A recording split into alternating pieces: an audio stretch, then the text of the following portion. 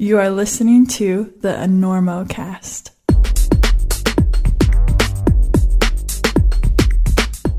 Does how you get your stuff to the crag really matter that much? Couldn't you just throw it in a hefty bag and sling it over your shoulder, or drag it up the trail to most cliffs just fine? Probably. But as long as we're on about things that don't matter, remember that the sun will eventually atomize the planet and suck it all into a black hole, including that beautiful rack you just finished accumulating. So does anything really matter? Well, disregarding that existential crisis, maybe it's time for a new pack from Black Diamond that looks better, carries better, and just says, I have my shit together. You can trust me. For starters, Black Diamond's Creek 50 has become a legendary all-day crag pack with haul bag durability and a smooth finish. The new Transit series takes the same sleek, no flim-flam design to the streets with tight little packs for your on-foot commute, rolling to the gym, travel, or just running down to the coffee shop to get internet and update your Insta-Face My Tweet tick tube. Black Diamond also has mini packs for long routes, duffels for the gym, big packs for you kitchen sink types, lightweight running, and alpine packs. All the packs. And guess what? They even have climbing packs without ice axe loops. Most of us don't need the ice axe loops, you guys. So to get the right packs to do what you want and only what you want from the climbers at Black Diamond, go to blackdiamondequipment.com or your favorite local shop.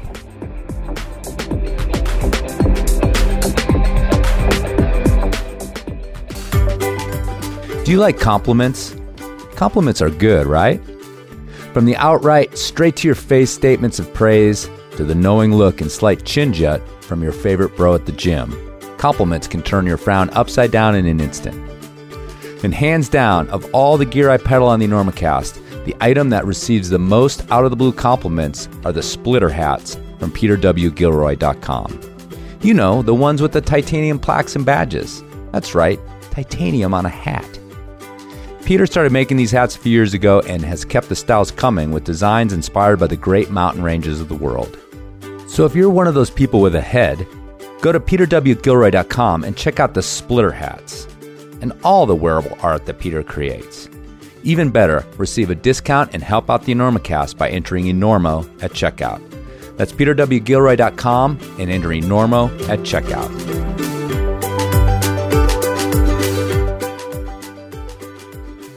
Listen, where are you playing in town? You playing here? We're doing the Enormo Dome, whatever it is. It's terrific. Oh, it's yeah, big place we sold that it side out. of town. That's a big nice. place. You sold it out. 20,000 seats. We really should. Look, you better get up there before you panic. Those pens are loose. You're very good. I have really enjoyed climbing with you. We'll make it. I don't think so. But we shall continue with style.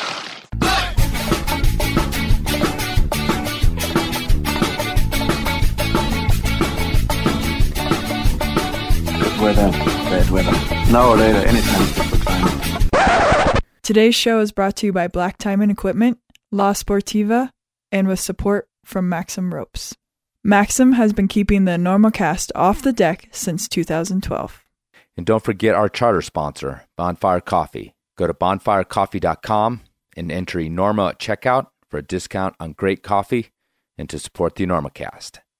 And now back to the show.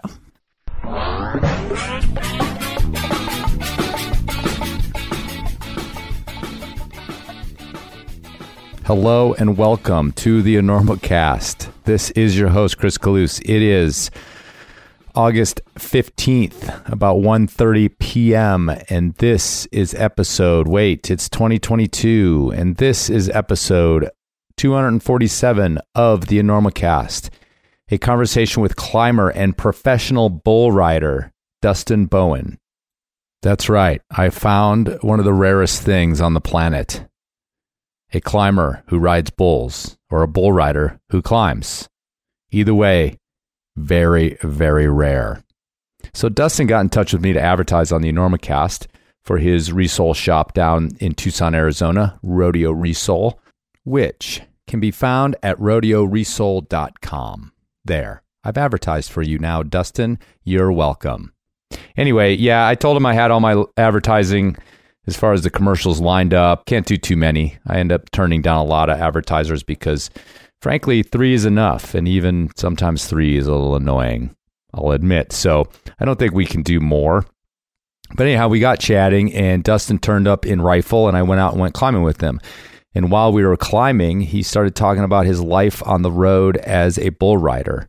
And in fact, he was on the road, not just climbing, but going to events to ride bulls to try to get back in the game after a 3-year hiatus. And so as he started chatting about what life is on the road as a bull rider, I started to see all of these parallels to the climbing world. He was traveling in his Subaru, sleeping in the back, just going from rodeo to rodeo, banging them out, trying to collect some qualifying points to move on in the rankings, that sort of thing, which we'll get into in the interview. And I realized I don't know shit about bull riding.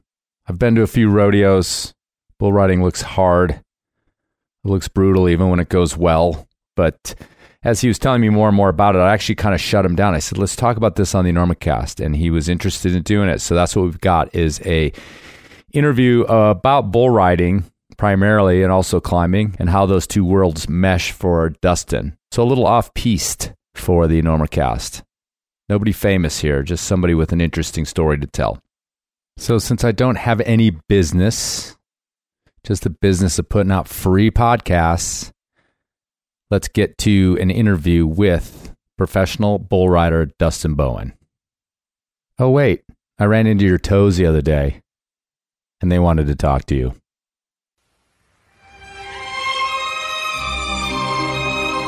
Hey, it's your toes, back with another bit of advice. Now, I know you love them La Sportiva TC Pros. Great for cracks, off-withs, edging and smearing on granite. And TC, well, he's kind of the godfather. A real made man, if you know what I'm saying. So I don't mean any disrespect, Tommy, but when it comes to us little toesies, sometimes it's nice to feel the rock we're grabbing. And though the fingers get all the fun stuff, the full crimping, the half crimping, 3-finger drag crimping, half 4-finger drag crimping, decaf drag with 2 pumps of vanilla crimping.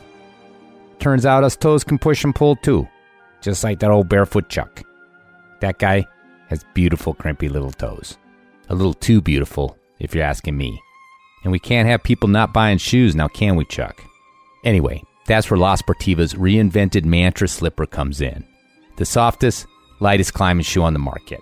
Thin, comfy, real sensitive. Just like us toes. You know we have a sensitive side too, and we're happy to remind you of the pain we can feel come ice climbing season.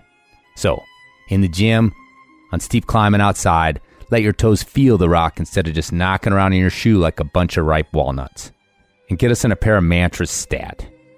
Go to Sportiva.com or your local shop and treat your toes to a pair of Mantras, and maybe, as a special treat, we'll let you keep all your toenails this year.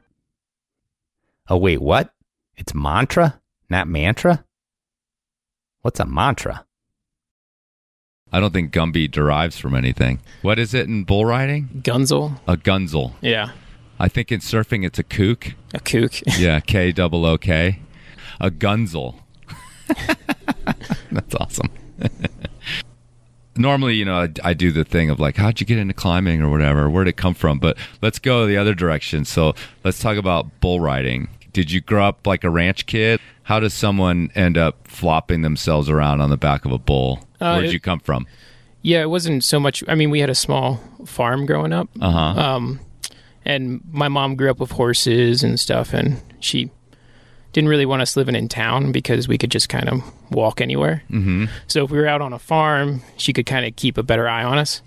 How'd that work? It worked good. Oh, really? I mean, we couldn't we couldn't walk anywhere, that's for sure. So she was able, because she was a single mom. So it was a lot easier for her to keep an eye on us. And she always had horses growing up. And so my sister started doing like 4-H and Western Pleasure. And we'd go to like the local rodeo every year. And I started kind of getting fixated on rough stock because it was like baddest thing, like the coolest thing. And of course, that's what I wanted to do. And when I turned 10 years old, my mom was like, all right, well, I'll take him to a school and it'll scare the crap out of him and then it won't be a thing anymore. And then it just turned out that I was like naturally really good at it. I like won the first 3 rodeos I went to in the steer riding. And then after that, it was kind of on. Your mom's just like, damn yeah, it. she's like, She's like trying to pay somebody, like, give him something harder, like give him a bigger one. Let's get him out of this shit. It was funny, like the second steer I got on at the clinic, I've never seen this happen before, but I was kind of sliding off the side, and my spur got caught in my rope, and it hung me upside down, and I got kicked in the face like twice. And then I fell off, and they were like, do you want to get on another one? And I was like, and they were like, that's like the pivotal moment. Like, you can either say no or you can say yes, and you're kind of like going down that path and sticking with it. Mm-hmm. So, I kept doing steer riding, and then did high school rodeo, which got me into like collegiate rodeo, which got me a full ride to school. Got all my school paid for. So you were in Tucson? Or like outside of Tucson at this point? That's where you live now. Where was this happening, this whole farm to bull riding thing? It was actually on the East Coast around Pennsylvania. Oh, okay. Yeah, so it's not that big over there. And that's like going out to like the high school national finals. Like the East Coast kids never really get a lot of like praise or expected to do very well. Mm-hmm. I actually did pretty well at the high school finals. All right, so go back a little bit because we're talking to a whole audience of gunzels. So when you said rough stock, like that's you're throwing out these terms. Oh yeah. It's just like climbing. There's like this shit that only that it's jargon that's totally made to kind of keep everybody I mean, that's the thing about jargon, and I think it works the same in climbing. Like it's both like useful because you're talking about things that need names, but I think jargon a lot of times is also to sort of insulate, keep everybody out and keep everybody in. So it's just like if you say to your mom, like, what's the beta on how to cook this certain thing, it's like they're gonna be like, what's beta? Yeah. But so yeah, what's rough stock? Well, like there's the mean animals. Well, it basically relates to like, so there's 8 different events in rodeo. Okay. Rough stock is the 3 events where it's riding an animal. Like you have saddle bronc riding, bareback riding, and bull riding. Those are the 3 rough stock events. Okay. The Wyoming cowboy with the horse with his legs in the air, like that graphic image that you see everywhere, that's bronc riding, because that's like a mean horse. Yeah. Well, I mean, I think you're referring to bareback riding. Okay. A saddle is saddle bronc riding, and a bareback rigging is kind of just like a suitcase handle, and it's just one rigging. Okay. It's kind of hard to explain, but a basic saddle has 2 riggings, like the front and the back, for like a back in front to go around the horse. Mm-hmm. And if you take all of that stuff away, it's just a simple rigging, and then they put a suitcase handle basically on it. And bareback riding I actually used to bareback ride in college and high school, and it's so rough. Like it was too brutal for me. Like you're just holding on with your thighs. Like there's no stirrups. You're not sitting in any sort of pad. They're just like you and the beast. And you're kind of going against the momentum of the horse. Like you're dragging up as they're coming back and trying to beat them back to the ground. And right. You just get yanked on like constantly. Very rarely feels good. Besides the saddle bronc riding and bull riding, like you can get in time with the animal. Right. It's actually, a very flow state. So I'm just gonna belabor the living shit out of like the climbing metaphors. I'm warning you and the audience. But like, so, if we had like bouldering, sport climbing, and aid climbing, which one's which? As far as bull riding goes? As far as bull riding, bareback, and broncs. I would say bareback riding would be bouldering because it's like full body tension, just like, and it's a fight. Right. Pure power. Yeah, and saddle bronc riding and bull riding would probably be like... or let's say sport. Let's get rid of aid. Sport and trad. Oh, yeah, sport and trad. I would say trad climbing would be more like the bull riding. Yeah. And I'd explain the saddle bronc first, saying that's sport climbing because it's generally a horse will buck straight down the pen, and a lot of the bronc rides look very similar. And bull riding, it's kind of like you never know what's going to happen. You can watch a video of a bull and, he's always going to go to the left. And, maybe that day he comes out and spins to the right. And then also when you get off and you're on your feet, you don't know what's going to happen.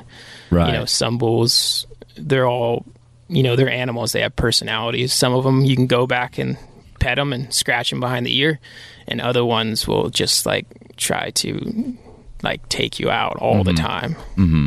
Yeah, I mean, I've only, I've watched it maybe as much as any normal person, but yeah, it does seem to be like when you see those bulls, they're like twisting and turning way more, while a horse has kind of got their sort of like, I think what you meant is straight down the pen. They've got like their straight up. Yeah. Like, I need to launch this dude this direction. But it feels like the bulls are way more twisty, spinny, like there's a lot more yeah. Going on. Yeah. That's why, I mean, you don't really see a lot of bronc riders fall off. It's very much judged on style. Yeah. And then bull riding, you might only have a few guys stay on, and it's still judged, but you can almost always guarantee you're going to get money.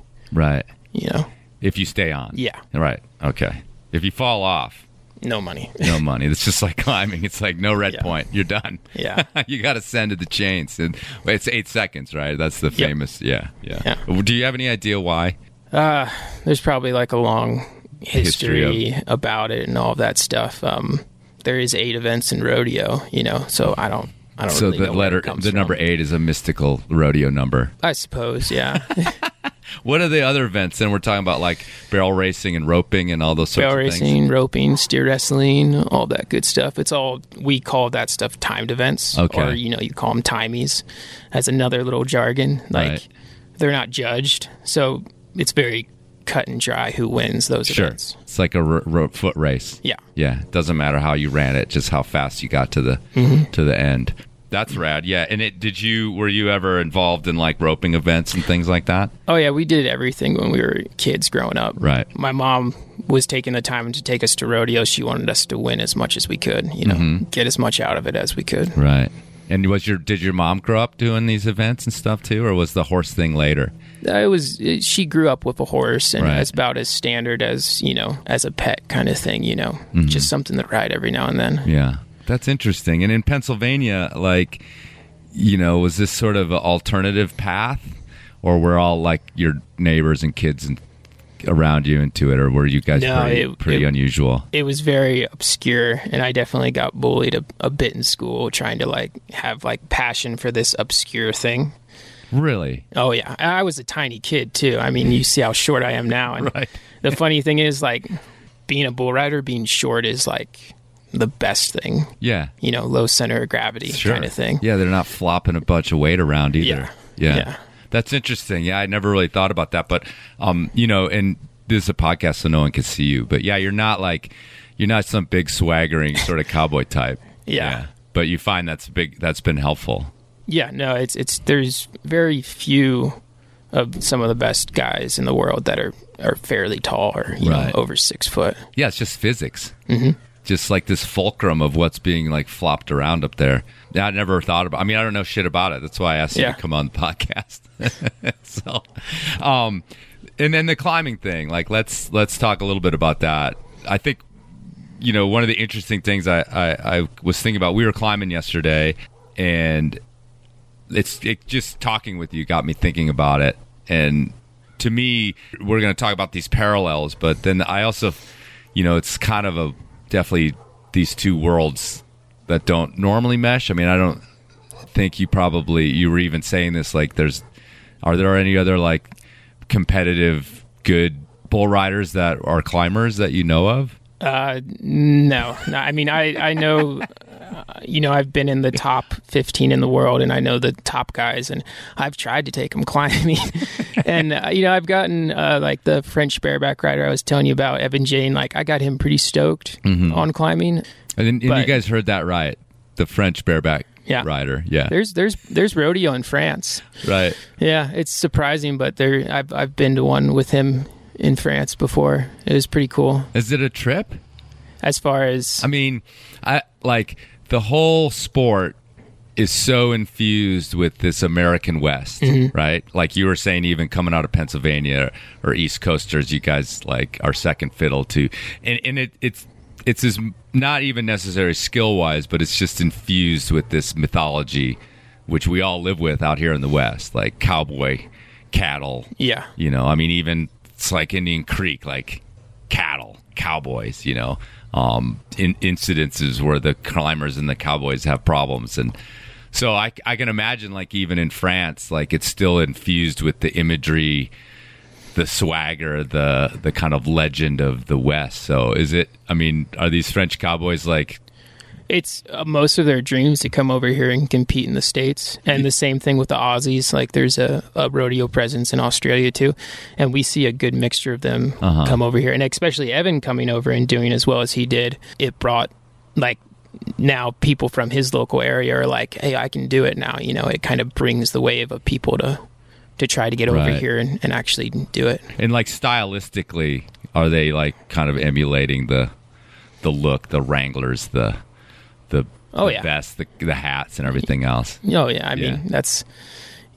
I mean, there's actually a thing called rodeo attire that we have to, like, dress by. So it's, button-down shirt, jeans, boots. Right. And if you're not in rodeo attire behind the chutes or anything, you can be fined. You can't, like, wear frickin', like, Patagonia, like, your jacket and shit out there. I mean, you can wear a jacket, but you need to have, like, your standard Western attire. You have to have the look. Yeah, that's interesting. What about, this is, like, far afield, but what about, like, South Americans? Because they have a huge cattle tradition in Argentina, and then, and they have, like, the Spanish influence means they have this whole bullfighting thing, which isn't necessarily, it's kind of like a little bit adjacent to actual cattle raising. I think, like, the bull riding and the bronc riding and all that stuff was an extension of that culture. While I think because it was infused from Spain, matador have been the aristocracy. It's like almost like they're knights. So it's sort of adjacent to raising cattle. But I know there's this huge Brazilian cattle raising, and Argentina's got their gauchos that have all their skills. But does that kind of flow into the scene up here? Some guys coming up from down there. I mean, like, it's funny that you bring that up, but the Brazilians are some of, like, the best bull riders in the world. And they come here from, like, dirt floors and, make millions of dollars riding bulls. Like, the Americans can be a bit spoiled at times. Like, these guys come to ride bulls and, like, to get a new life kind of thing. And even, like, their bull ropes, we have American-style bull ropes and Brazilian-style bull ropes. And now the Brazilian rope is almost the go-to for most young kids because it's I could show you later, but it basically pulls you to the center of the bull's back, and it does make things quite a lot easier. You don't get hung up in them as much. All around, they're even a little safer, I guess you could say. God, it's amazing because I can only imagine, like, all of these things are, like, so steeped in their traditions, like. Because I can imagine, like, a Brazilian bull rope was originally, like, made out of some local thing and woven in some way that was probably, like, basically, like, traditional. And then, when you're talking about being small, there's, at least in Argentina, because I interface with that culture down there more so, but, a lot of, like, the ranch hands, they are indigenous. A lot of them have a lot of indigenous blood in them, or however you want to say it.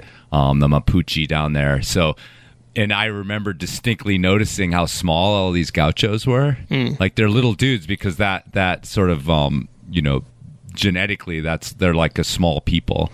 And so then it jumped to, like, right there. And I know it's the same in Brazil. Like, the hands are a lot of times from indigenous cultures.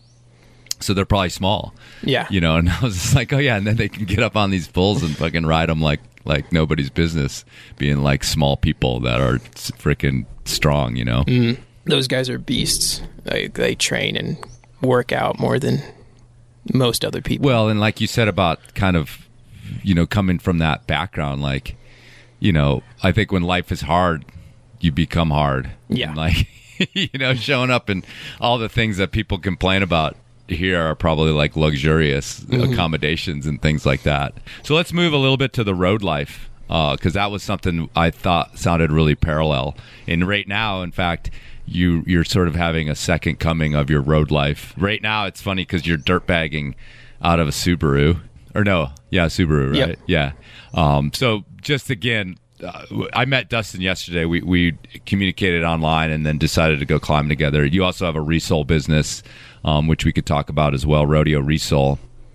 So you're in the culture, like you're not just like somebody who's sort of flirting with climbing. Like it's a big part of your life as well. Yeah. But anyhow, so I saw his rig, and he's got like this platform in the back of his. What kind of? It's not even an Outback. It's not even a wagon. It's a cross track. Yeah. So it's like a hatchback. But I'm small, so yeah. But anyway, I took mercy on him, so he's at my house right now and spent the night here. I'm like, dude, you're gonna go ride bulls. Like, why don't you get a decent night's sleep? But the fact is you're out dirtbagging, half climber, half rodeo guy, just for the last couple weeks, living in your car just like a climber would. But you're going to mix it up with doing rodeo. But in the past, you were a full-on the road RV living rodeo guy. So tell me about that lifestyle, because I know it exists, and I know you guys have to travel like overnight, nightly to get to these rodeos and to bang them out. So talk a little bit about that lifestyle. Yeah. So everyone is trying to get to the NFR at the end of the year. It's like our Super Bowl of rodeo. It's actually in Vegas. Mm-hmm. And I've gotten to compete at it twice. They take top 15 in the world. I actually went climbing when I was there for that rodeo. So everyone needs to be in the top 15 by the end of the year. So there's hundreds of PRCA events, and you pick and choose what you want to go to. And the more you win, the more you get into the bigger events. So, like our winter run is what, we go to Denver, and then we go Rapid City, fly back down to Fort Worth. Then if you have the short round in Denver, you have to fly back for the short round, finish in Fort Worth, and then you start heading, southeast, Mississippi, Florida, and then come back to Tucson. It's nonstop all year round, kind of chasing the weather with most rodeos. During the winter, we're actually in indoor events like the Denver Coliseum and that kind of stuff. And then as we move into the summer, it's, all outdoor rodeos like Cheyenne and Pendleton. Traveling on the road, usually guys are like bunked together to save money. I can imagine that now it's even more so, but very much like show up to a rodeo and everyone's like, hey, you got a place to stay? Oh, my buddy's got a friend here in town. You can crash with him. A lot of like couch surfing and stuff like that. And when I got my RV finally, like after having a couple good years, then I was able to kind of give back to that too. Like, what are you doing? Crashing in your car? Come, I have a spare bed in the RV. You can crash with me, kind of thing. And as soon as I started making money, I could afford climbing gear, and then I would try to climb in my free time. But back then it was, I don't want to say it wasn't climbing, but it was me bouldering by myself and maybe hanging some fixed lines to rope solo some stuff if I could get to the top. I told you I didn't even know how to stick clip up a route. So, I went to like Smith Rock and did some traversey bouldering stuff, and like that was that kind of thing, And now it's like I took those 3 years off and kind of immersed myself into climbing fully. Mm-hmm. And now it's like, now I can go to Smith Rock and I can like try on-sighting or get a project for the following year. So I'm really excited about that, to revisit these areas that rodeos go to during like reasonable times of the year. I don't know yet quite if they line up so much. I know it's a little warm right here right now doing the Colorado rodeos for places like Rifle, but I mean it's still great to get out there and climb. Rifle's a great summer climbing area. It's just those of us who get to climb there in the fall, we just bitch all summer long. Yeah. But it's perfectly fine. I mean, it's perfectly usable, and that's why everybody's there, is because of that like sunshade plus the creeks there. But yeah, we just bitch anyway. Yeah. And so it makes people think that you can't climb there in the summertime, but it's certainly great. I mean, we had a great morning yesterday, temps wise. So it's a lot too, like young climbers coming up, like they do the absolute minimum that they need to get down the road and stuff. And it's a lot like bull riders. Like when I first started, I was in like a small Hyundai Elantra with like a crash pad in the back to sleep, barely having enough to go to like the next rodeo kind of thing, and like scraping by. And then once you pay your dues, like some of these pro climbers, I'm assuming like are traveling pretty comfortably and are able to like not have to stress as much about finances and stuff. And that's kind of how rodeo works. And so with pro rodeo or we have like pro climber, everybody else, but I mean you're a professional rodeo or because you make money at it, and it's kind of you're making this living, and that's I feel like there's a lot of parallels there because again you're like you're living off of prize money. Probably there's somewhere where if you're good enough you graduate into some sort of professional sponsorships. Oh yeah. There's products, there's businesses just like in climbing that want their products on the best bull riders or even decent ones. So, and I imagine it's the same thing of like these tiers of like climbers, they someday they get good enough to get like free shoes and gear, but no money. Yeah. And then they get good enough to be like free shoes, gear, and you get some trips paid for, but there's not a salary involved. And then you finally sort of graduate to like, you get an actual paycheck that shows up regularly and you can count on it. Plus you get your gear, plus you get some trips paid for. And that's like toe into proper, I'm making a living doing this. But then there's even tiers with that, obviously, because, obviously the Andras and the Janja Garmbretts of the world, fucking their paychecks are decent, they're buying a house and they have like a normal life. I think even like those guys are probably like starting to get into kind of rock star money, but that's super rare and it's also European. And then if you're not Alex Honnold in the States, you're basically like a working stiff even at a high level. So does that fit? Like, is it like all tiered out like that and everybody's sort of scraping around to try to make it all work?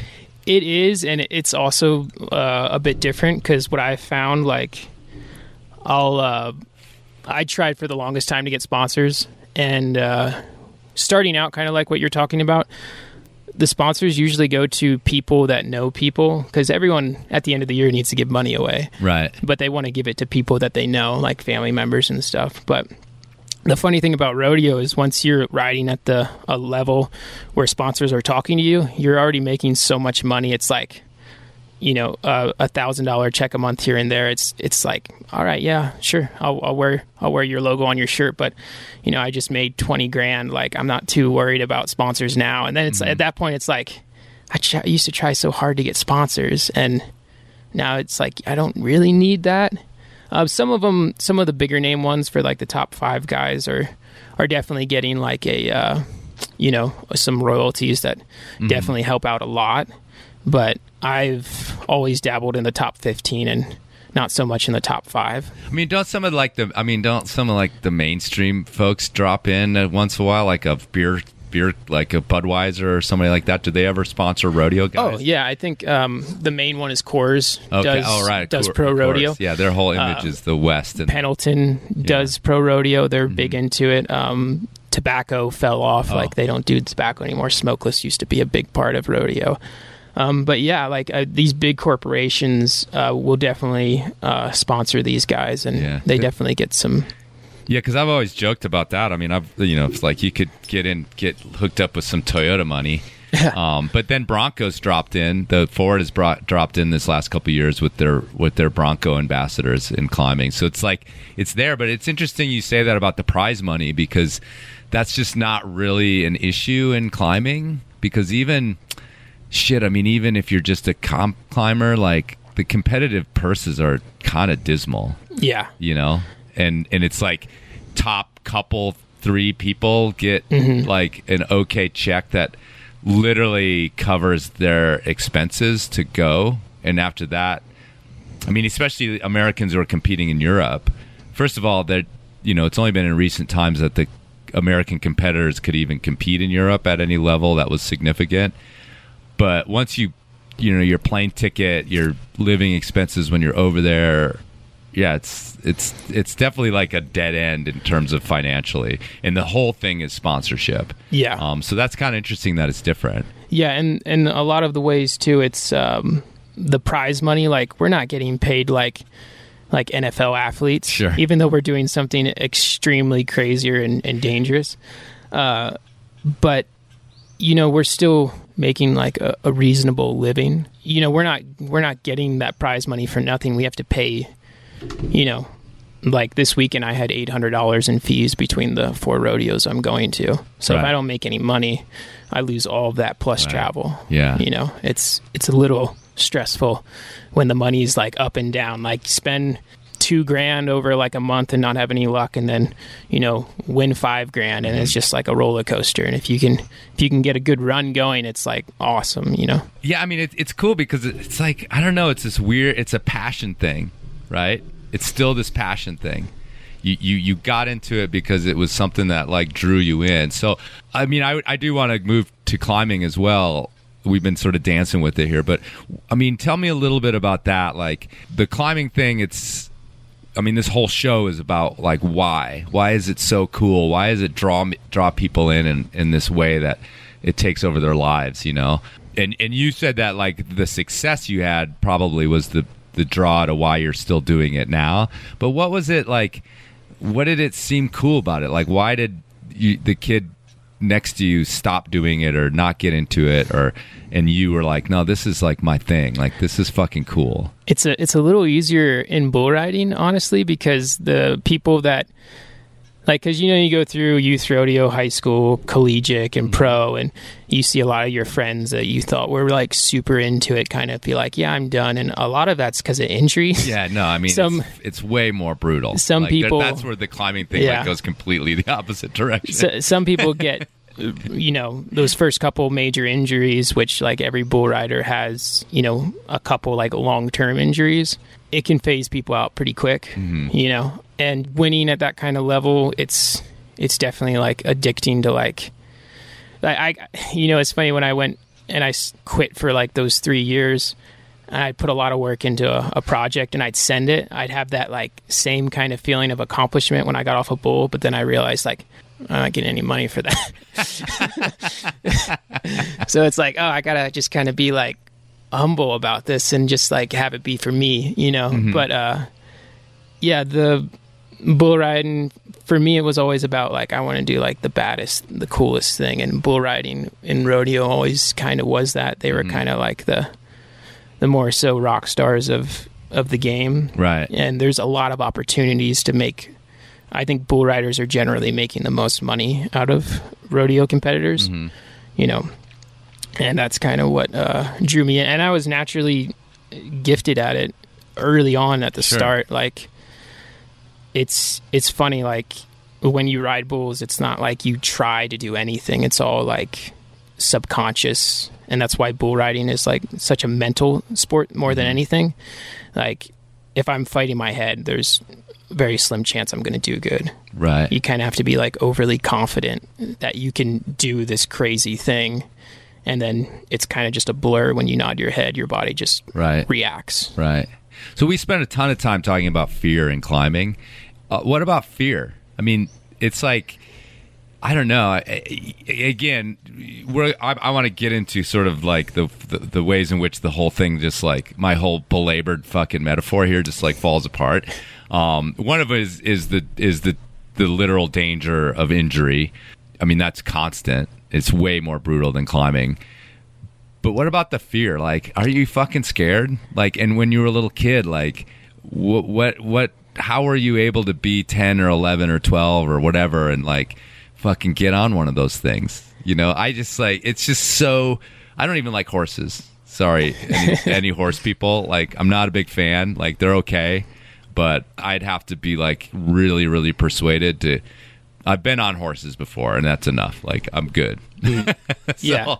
They seem too big, and they're like docile, like at least the ones you ride. Yeah. So tell me about that. Tell me about the fear, and whether you're just like good at getting rid of it. Are you still scared at least a bit when they're about to pull the gate or whatever? The funny thing What's about the term? As far as just when they let the damn thing rip. Open the gate. Yeah, just it's kind of yeah. Cool. There's no dropping the blah blah blah. No, throwing the hula hand. I know that's something different. Yeah, like it's funny, like the bull riding culture, like especially when you grow up into it, being back behind the buck and shoots. It's like they kind of like try to beat that into you at an early age, like if you're like scared, it's like, oh, you do it anyway, just get on, like, be tough, like kind of like that kind of mentality of like, I don't care if I'm scared, I'm just gonna cowboy up, I guess, as you would say, and do it kind of thing. And And if you go to the right places at a young age, like they don't just put you on like the meanest thing. Like you get some nice you bulls. get to ride the sheep. You get do the mutton bus for a sheep little while. riding, calf riding. I started out at steer riding, and a lot of them just kind of run down the pen, and it kind of you immerse yourself into it. And steers slowly. That got their balls chopped off, right? Like if you actually have like a rancher term for a steer, like that's what that means, that they're castrated. But in the rodeo sense, it's just the smaller animal for the younger kids. Okay, cool. But yeah, like they ease you into it as best as they can, and then by the time that you know, if you start at a young age, you're nice and you're not fragile, so you can take some hits. And it's like a lot of things that if you're brought up into it slowly, like it just seems kind of like a natural thing. Yeah. But yeah, I'm definitely still scared. Okay. So you're standing there and it's partially like I got to control that, or do you or is it still just like I know when this thing goes out there I'm going to go into my fugue flow state? Yeah. I mean, it's a lot like I don't know if you've ever done slacklining. Not really, but like you can't really control what you're doing, just focus on like the general aspect is balancing. And that state of mind is what you want to be in for bull riding. You want to be like, you don't want to be distracted. You want to, like, the announcer could say anything and it's just like, wind blowing kind of thing. Like, and once you get into that state, like, I'm not really afraid anymore. Like, I'm nervous before I, crawl over, but I try to like snap that switch on as soon as I crawl over the chutes. And so tell me a couple of the worst stories. Oh, like some wrecks? Yeah. Oh, man. Do you want to hear a funny one or like a rough? Well, do both. One. Okay. So I was in college in Odessa, Texas, and like Fort Worth's about like a 5-hour drive, and they have a weekly bull ride in there. Like it's enough to maybe go and make some cash and have like a fun college night out.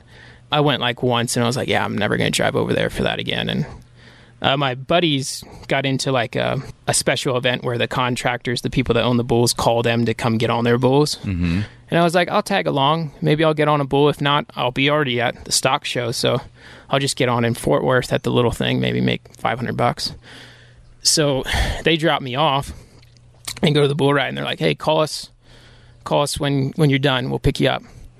And I have this bull and he's like fighting the chute, could barely get my rope on him. And long story short, as soon as I nod my head, he just clocks me in the head, knocks me cold out.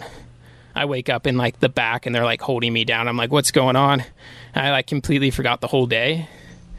So I don't know how I got to the rodeo. And they're like, who'd you come here with? And I'm like, I guess I came by myself.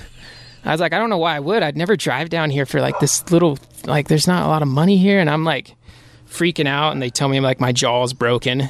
I need to go to the hospital. I'm like, I don't even know where I parked my car. Like, how am I going to get to the hospital? And then my buddy calls me up because he wants to pick me up. And he's like, where are you at? And I'm like, I'm thinking he's still in Odessa at college. I'm like, I'm in Fort Worth, dude. I don't know why I came here. Like, I'm like lost right now. Like, I got to go to the hospital. And he's like, where are you? I'm like, I told you I'm in Fort Worth. And he's like, no, where are you? He's like, I'm in Fort Worth too. And I was like, you're in Fort Worth? What are the odds? Can you come pick me up? And he's like, I'm trying to come pick you up. Where are you?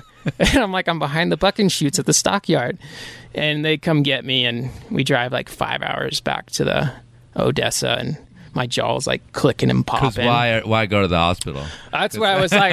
I was like, Bo, they told me that I should go to the hospital. He's like, you can wait till we get back to college. And I was like, okay. He was the only one. He's right.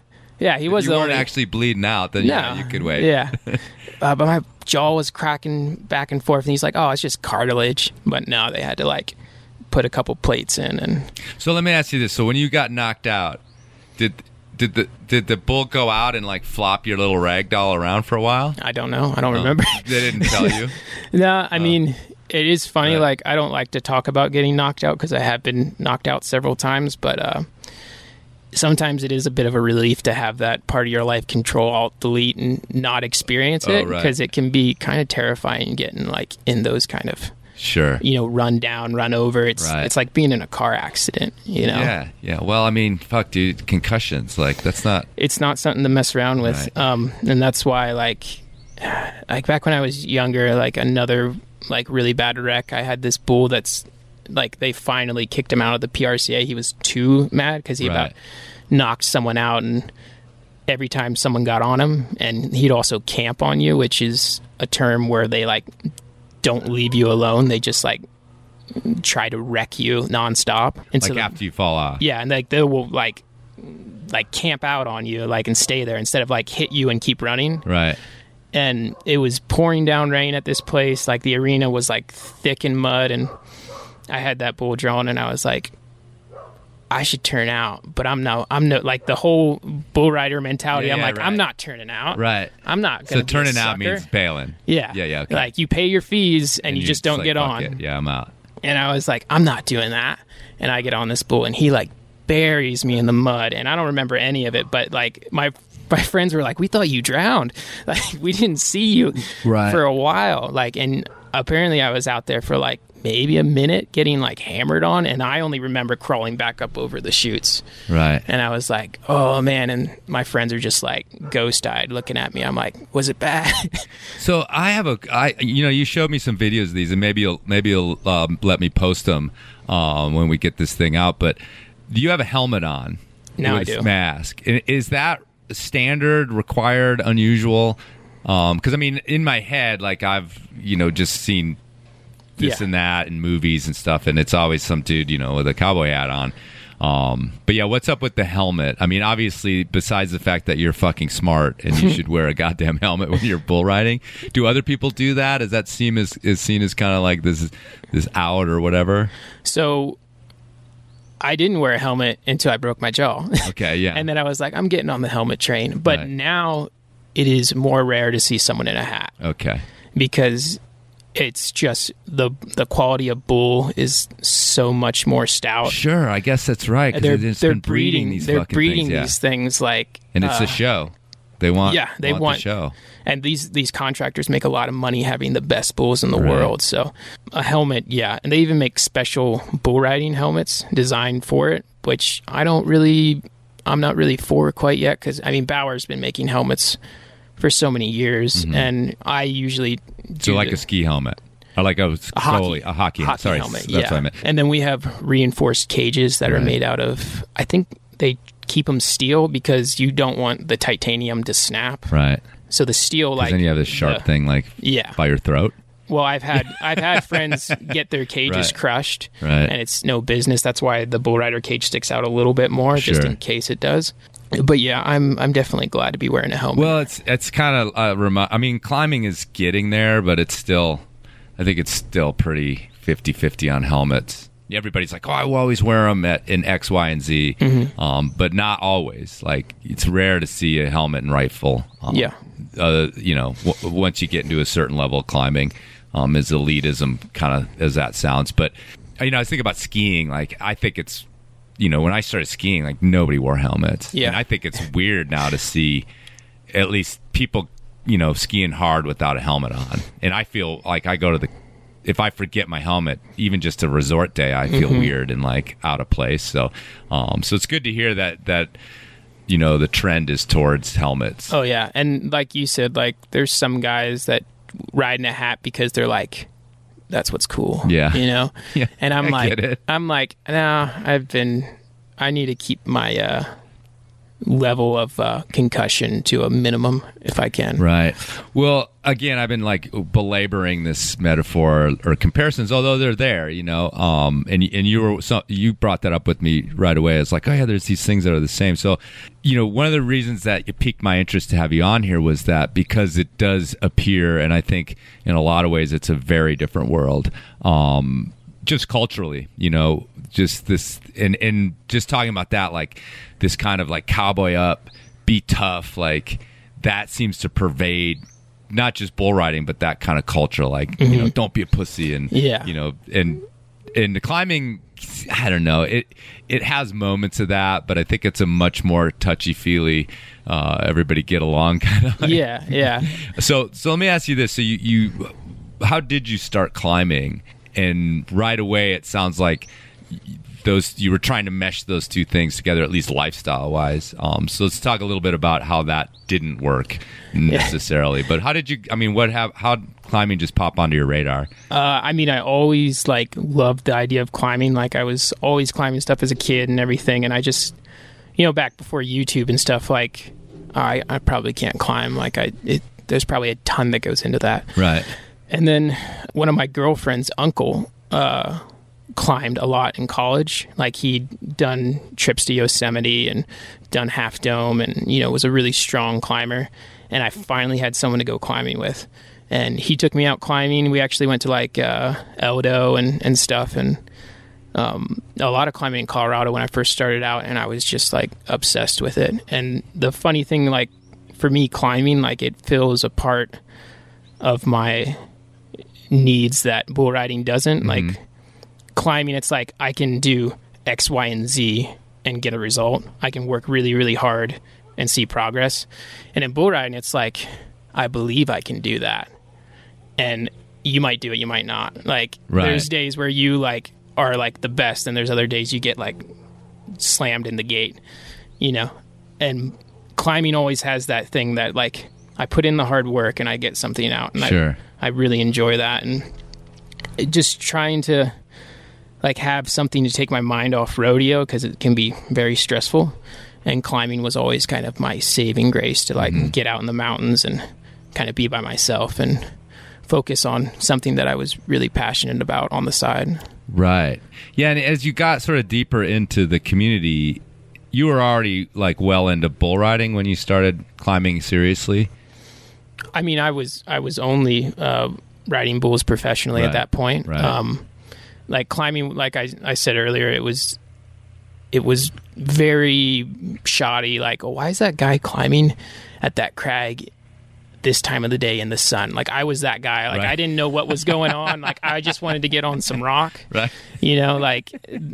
So I was steer clear of that dude. Yeah. Right. What's he doing? Why does he have all of those ropes tied up so weird? Because I had some knowledge, but right. The first time I rope soloed on a micro traction, I had no backup. Mm-hmm. I was this seems a little sketchy, but I guess it's supposed to work. Right. Not knowing about backups, not knowing about stick clips, and just trying to get out and have fun with it. Plenty of people who know better just solo on a yeah traction with no backup. So yeah, don't worry about that part too bad. But yeah, let me ask you about the culture then. Because I have this I just have this image of 6 or 7 super skinny little ripped climbers in their flashy colorful climber gear, because you can spot a climber in a crowd a mile away, a crowd of normal people meeting on the street with 6 hardcore bull rider dudes. That could work, but it could also not work, Yeah. And actually, it's funny because I just got back from Lander, and you kind of witnessed that in the town of Lander. And the town of Lander is interesting in Wyoming because it's way old cowboy culture, Wyoming culture, which Wyoming culture, is sort of this. I think it's the Western culture on steroids, which then bleeds over into, I think, rodeo culture, right? That's where it comes from, is this whole thing. But then they've always had a Knowles, not always, but Knowles has been there for decades.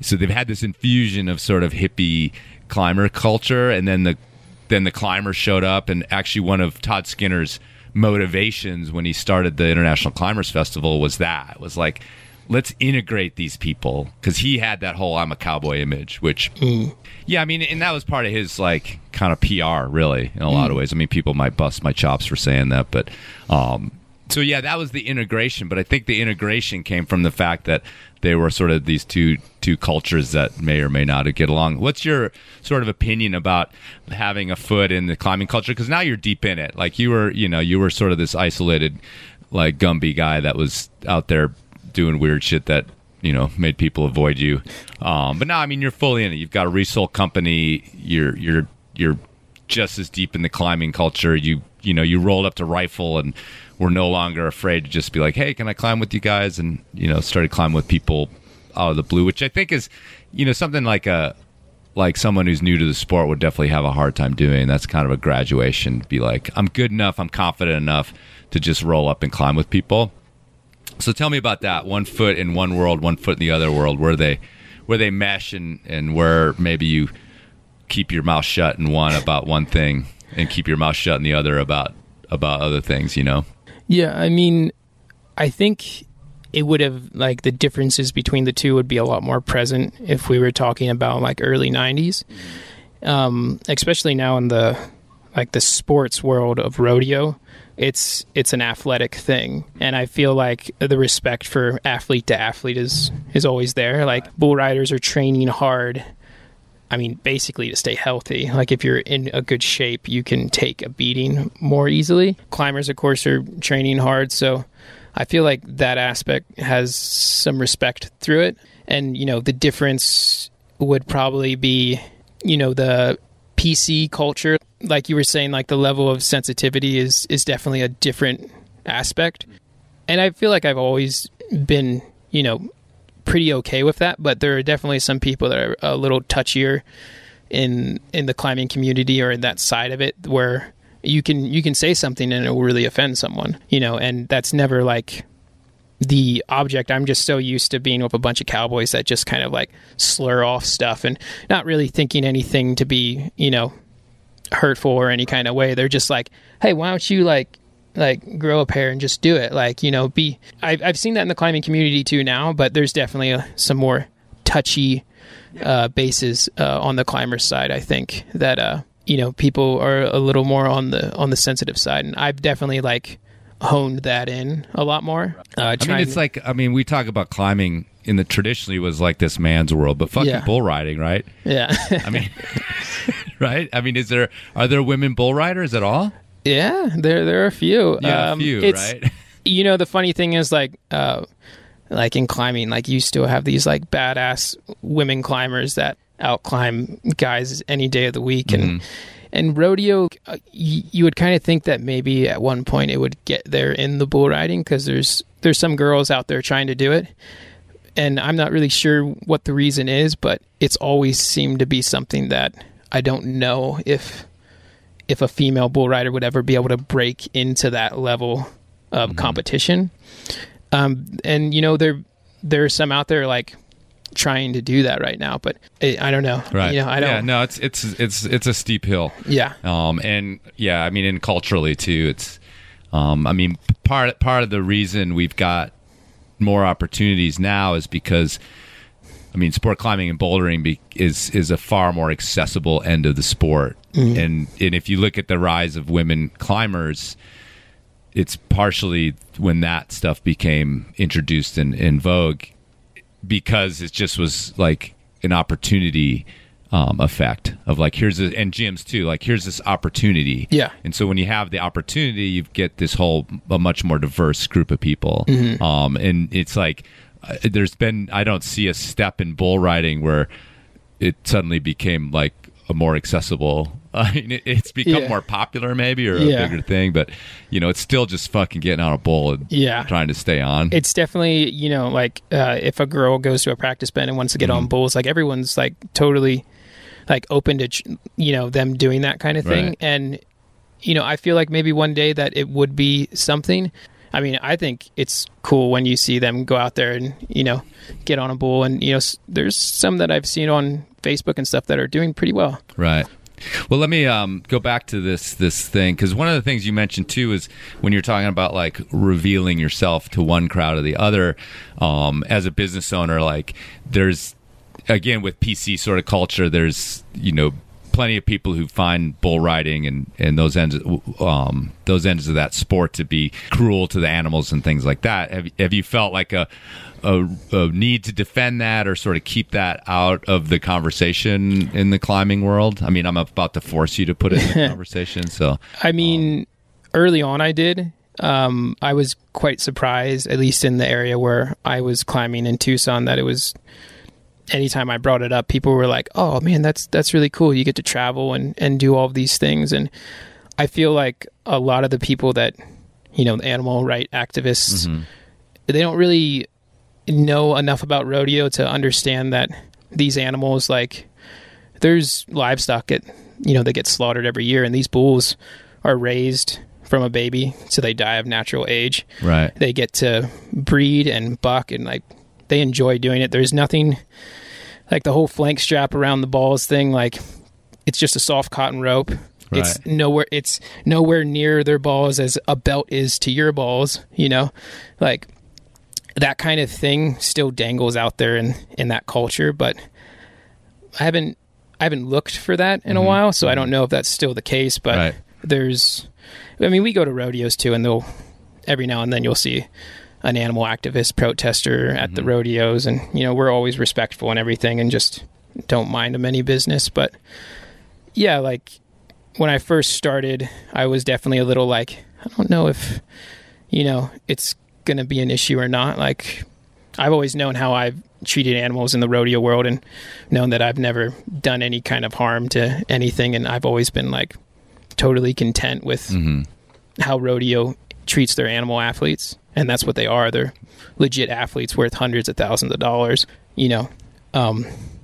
but yeah, I was happy to realize that it's not as much into the climbing culture as I had first thought.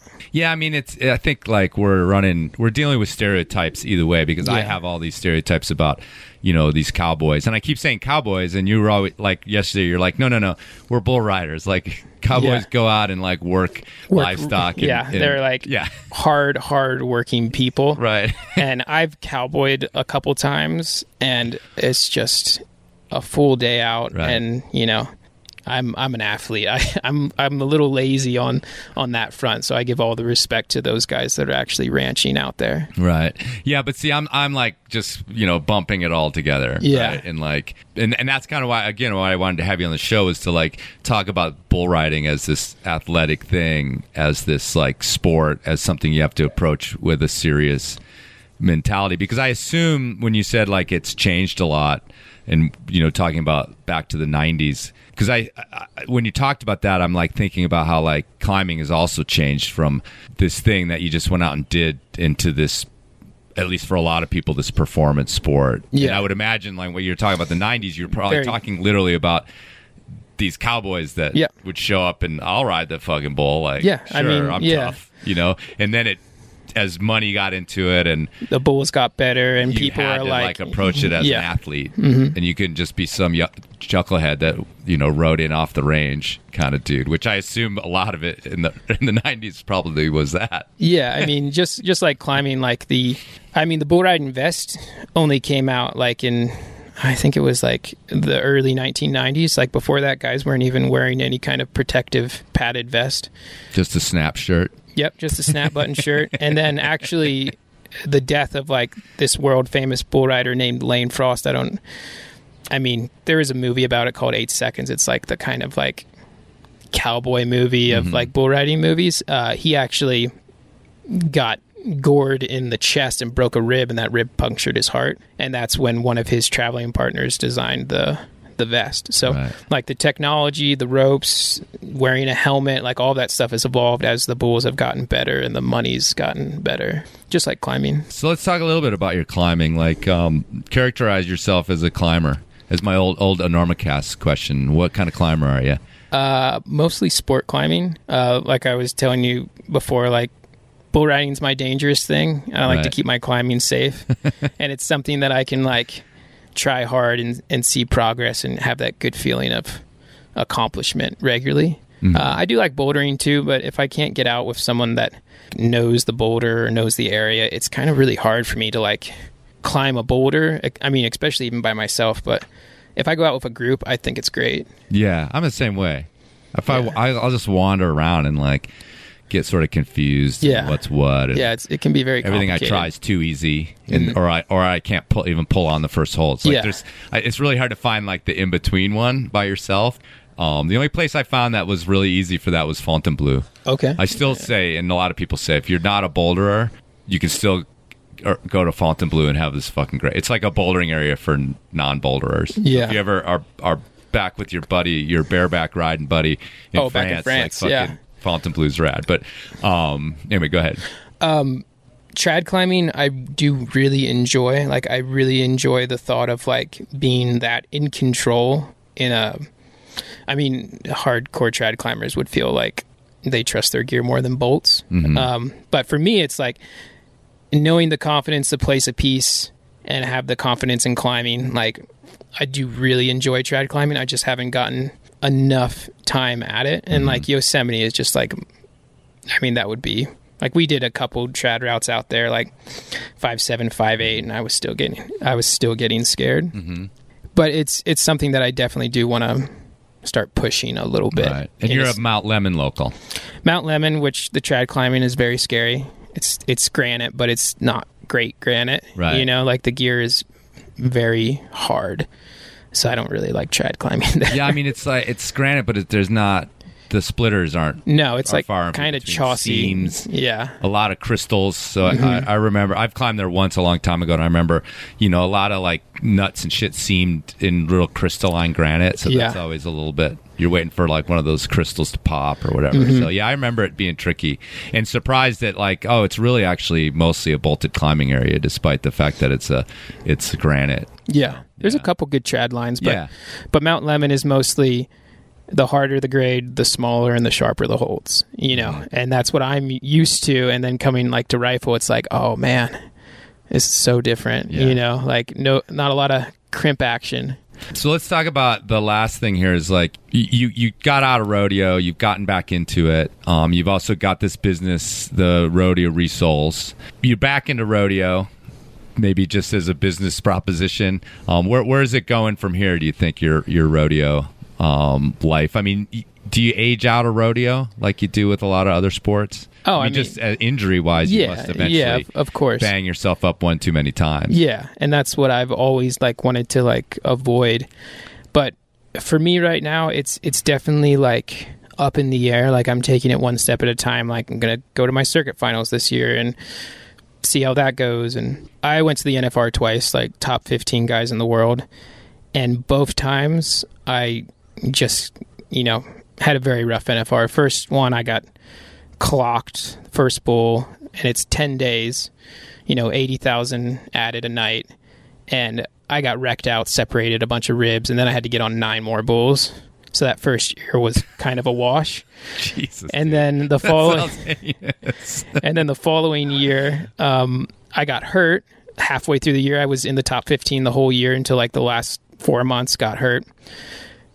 Was out for a year, then made the finals again, and had another bad year. So it's like, if I walked away from rodeo thinking like, I don't need that anymore, like I'll move on, but there's that unfinished business on that side of my life where it's like, if I could go to the finals and have a good finals, I'd feel really complete. Like, nothing would bring me to tears like doing that, I mean, and I took those 3 years off, and I went to some amateur rodeos here and there, and I was just killing it. I was winning everything I went to, and I was getting mad at myself, like, you know what, I actually am pretty good at this. Maybe I deserve to go back and have that good year that I always wanted. So that's kind of weighing the risk of possibly getting seriously injured to like achieving a goal in my life that I probably wouldn't be able to get something that great in climbing is what I've kind of dabbling in right now. Right. What's worth what. I did get those 3 years off where I got to experience climbing and enjoy it and to the full most. And now kind of like, maybe I should get my unfinished business in the rodeo side done.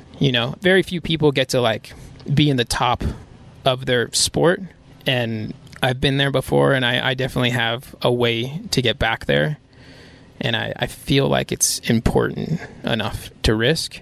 But like I said, I'm just kind of dabbling back into it slowly, and it's actually going really well. It's despite to say, like, I was kind of thinking, I'll get back into it, and I'll get my clock handled once or twice, and I'll be like, no, and it's actually going really well. So I'm like, yeah, maybe I'm supposed to go back one more time and have a good finals and have some money for me and my fiance to buy a house, and that kind of stuff would be great, because it's going to be hard to do resoling shoes, you know. What's your climbing dream? What's the thing, like the pie in the sky, like I'm going to get this rodeo thing done, and then I'm going to dedicate myself to climbing, and this is going to happen? Yeah. When I first left rodeo, I was like, I became a professional bull rider. I could become a professional climber.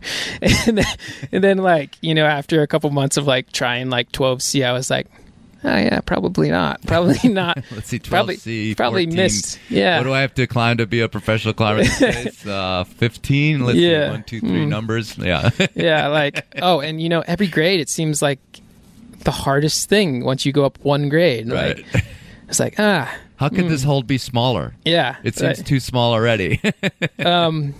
Yeah, so I'd really like to climb 514, and I know people in Tucson that are pushing those grades, so I definitely have people to emulate and like know what needs to be done for that, and that's kind of like my general goal for climbing. I think that would be like really great if I could just do a soft 14A one day, Soft. Everybody write Dustin and tell him which ones are the soft ones. What about like location, place, like object instead of just the number? You got like a dream climb somewhere? I mean, even if it's just like the next few years. Level. I'd really like to break into some bigger wall stuff, like Moonlight Buttress is like, I feel like I'm getting into the aspects of being able to like do that climb, but like the logistics and obviously the trad climbing part of it definitely still need quite a bit of work, but just like I'm a big fan of Red Rock, like Moab. I absolutely love, like, and I know you were saying like splitters after a while they can get a little repetitive. Yeah, after 30 years. Yeah, dude. after 30 years. Yeah. So, but like, I was just Talk something. to me when you're 60. Just something about that I don't know, jamming my hand into cracks and stuff. Like, it just seems like the blankness around you. Like, I don't know. I haven't gotten to do like a ton of good, serious crack climbing. Maybe I'll be opposed to it once I really do. But yeah, like doing some bigger routes, doing some stuff in Yosemite would be great. Yeah, kind of like big wall climbing would be really cool, Well, off-widthing is probably the bull riding of climbing. Yeah, I've done a bit of that, and I'll agree that that's like just a battle, full body fatigue. Like, yeah, there's this really cool off-width in France that I did it at a quarry. It's like a vertical foot-wide crack that just slanted out for like, I don't know, 60 feet that you would just like brutally like crawl, like completely slab below you, like a total groin workout, like trying to stay on that thing. Yeah, I don't know about off-width climbing.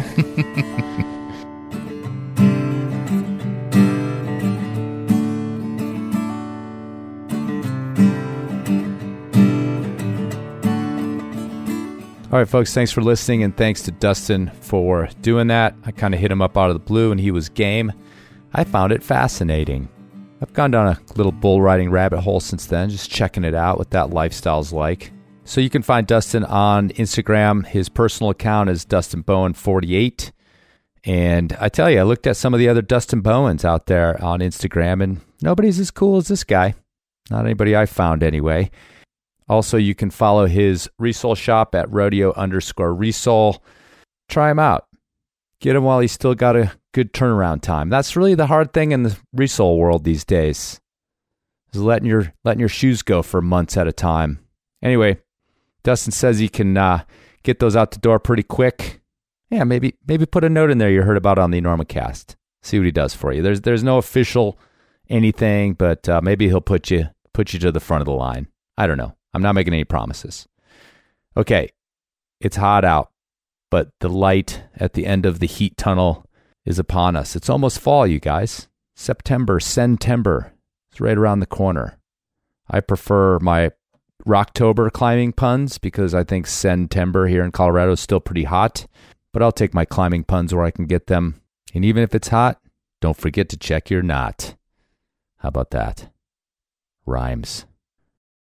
What are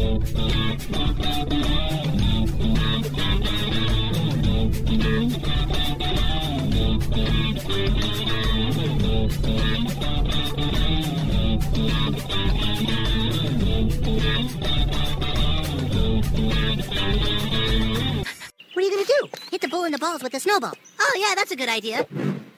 That's better. Hold on, Carter.